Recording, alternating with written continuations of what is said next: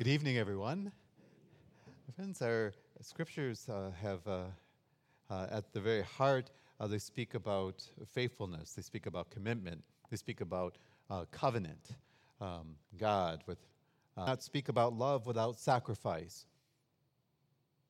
And while I'm not very old, I'm not very young either, I have never known a love or heard everyone speak about love without the word sacrifice attached to it. It does not exist. So whenever you speak of love, marital love, love of God for people, people to God, there is always sacrifice with this.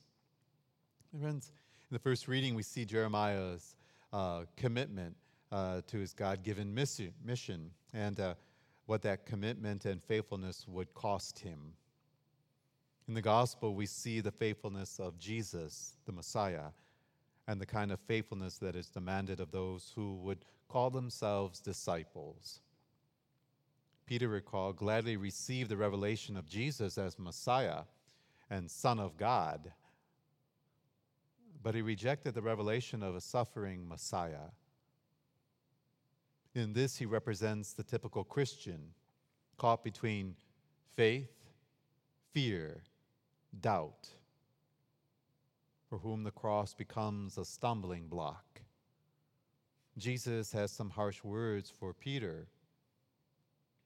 What had Peter done to deserve such a reprimand from Jesus? Well, recall a few miles back on the journey, Peter, by the grace of God, recognized Jesus as the Messiah. And Jesus praised him and said, "No one's told you this. You didn't come to this on your own. My Father has given this to you." Remember, the Jewish people understood and expected the Messiah to be a king and a warrior who would restore Israel to its former military greatness. And this is on the mind and heart of Peter. But this is not the mind of Jesus. He told the apostles that the Messiah would suffer and be put to death. This would be the will of God for Jesus. Not that God wanted the suffering of his Son, but that is how it was going to unfold because of the consequences of the choices that people were going to make. And in spite of that, God would, through it, show the depth of his love for us in and through the faithfulness and the love and commitment and sacrifice of his Son. A faithfulness and love that would cost him the ultimate price. The idea of a suffering Messiah was completely unacceptable to Peter. So, out of concern for Jesus, perhaps for himself, perhaps for his buddies, perhaps for the church that Jesus, it looked like he was building, he tried to stop Jesus. After all, being the disciple of a suffering Messiah was not a role that would be welcomed or relished, and it was nothing to boast about in their time. Thus, Peter became a stumbling block. The word used in the Greek is scandalon. Scandalon, it doesn't mean what we think. We hear the word scandal. That could be it, but scandalon is a rock that fishermen knew that would take their nets down to the bottom, trapping it down there, if you will. It's a play on words. Last week, Jesus says, "You are Peter the rock." And now he's using another word, scandalon. Now you're the rock that's trying to sink me.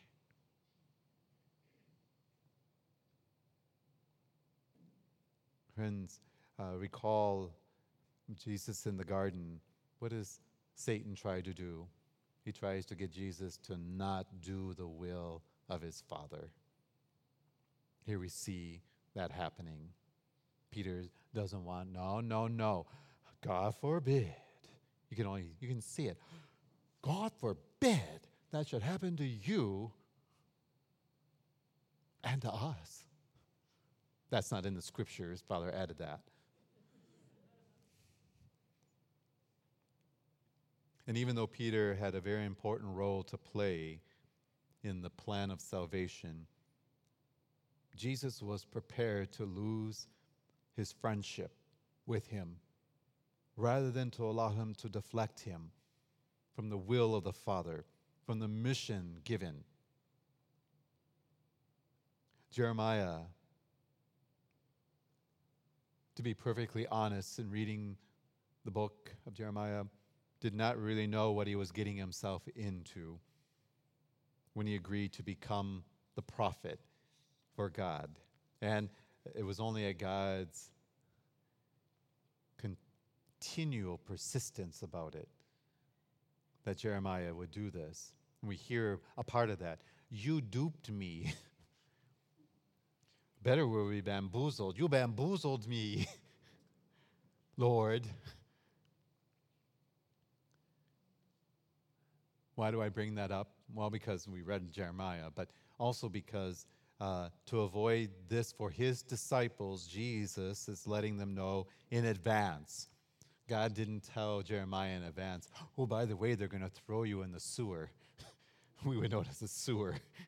They're going to throw you in there and leave you there. And God let them. That's what the movie in my head, God lets them. Oh, go ahead, put them in there.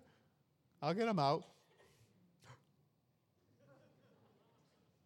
What was the saint who said, well, Lord, see, that's why you don't have too many friends. Look how you treat them.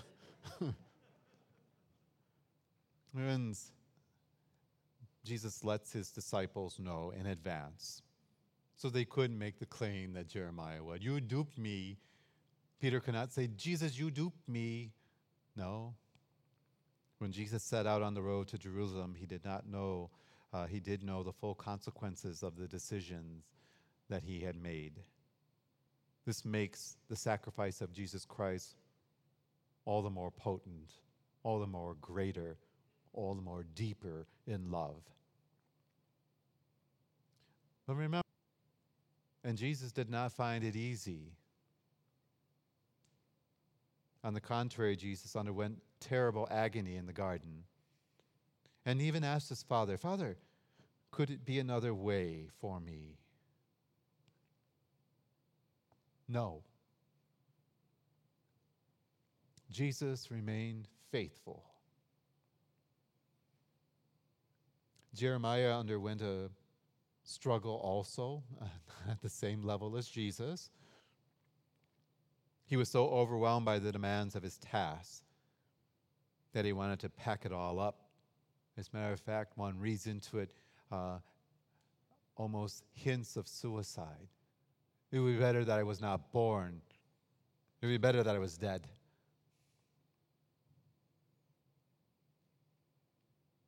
His cry would find an echo in the heart of anyone who serves God.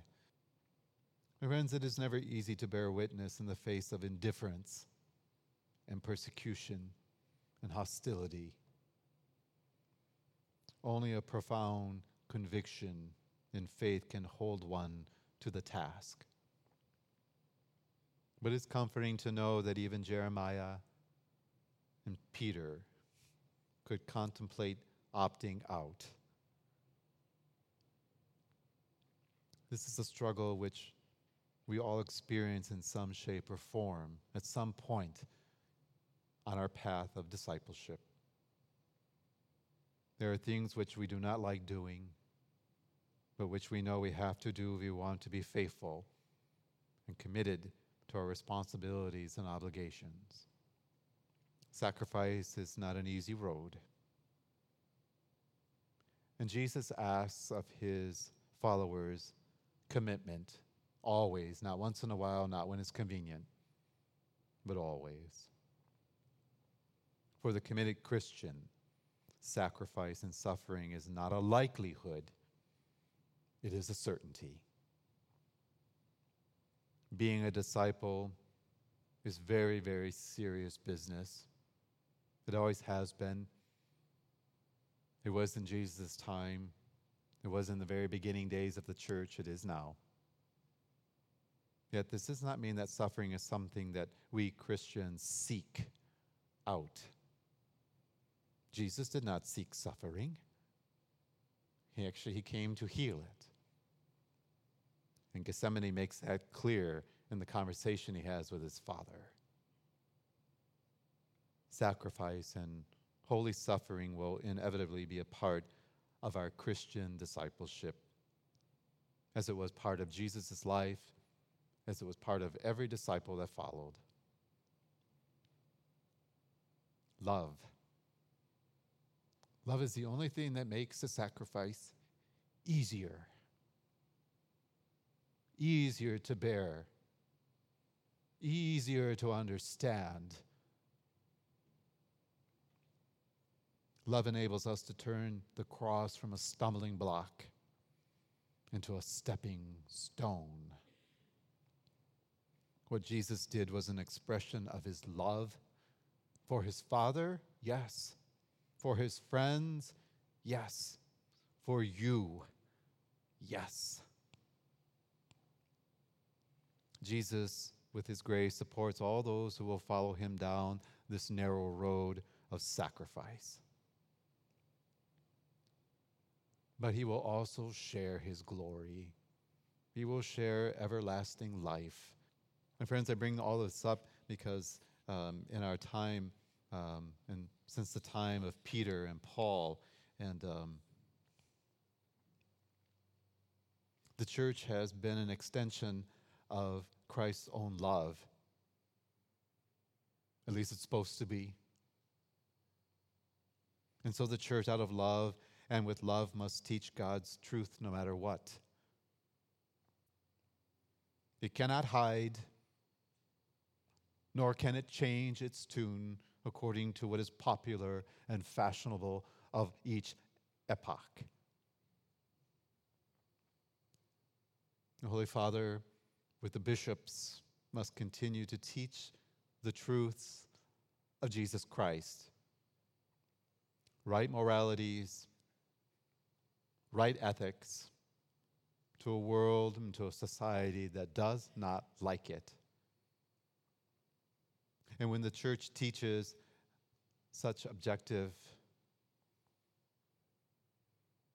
such as the immorality of human cloning, the immorality of capital punishment, the immorality of abortion, the immorality of euthanasia, and other things, the church is often called bigoted, closed-minded, archaic, and irrelevant. And this happens not only by those outside of the church, but happens by some of her own members who call themselves Catholic. And despite persecutions from the beginning, the church is to love above all things. Love. To love all of God's people. And she is not to pretend that destructive moral choices are not that. To call it what it is, those are destructive things. The church also insists and teaches more truths that never make the headlines of the national news, such as the great love of Jesus Christ for the world, the love of God for all of his creation, for all of his people, the necessity of a personal relationship with Christ, the necessity of prayer, the responsibility of every human, and certainly responsibility of every Christian to assist the poor, tend to the sick, avoid gossip, practice self-control, work for true and lasting peace and justice, and to treat people and the earth with respect. But that doesn't make the news. That doesn't sell. My friends, Christ is coming again.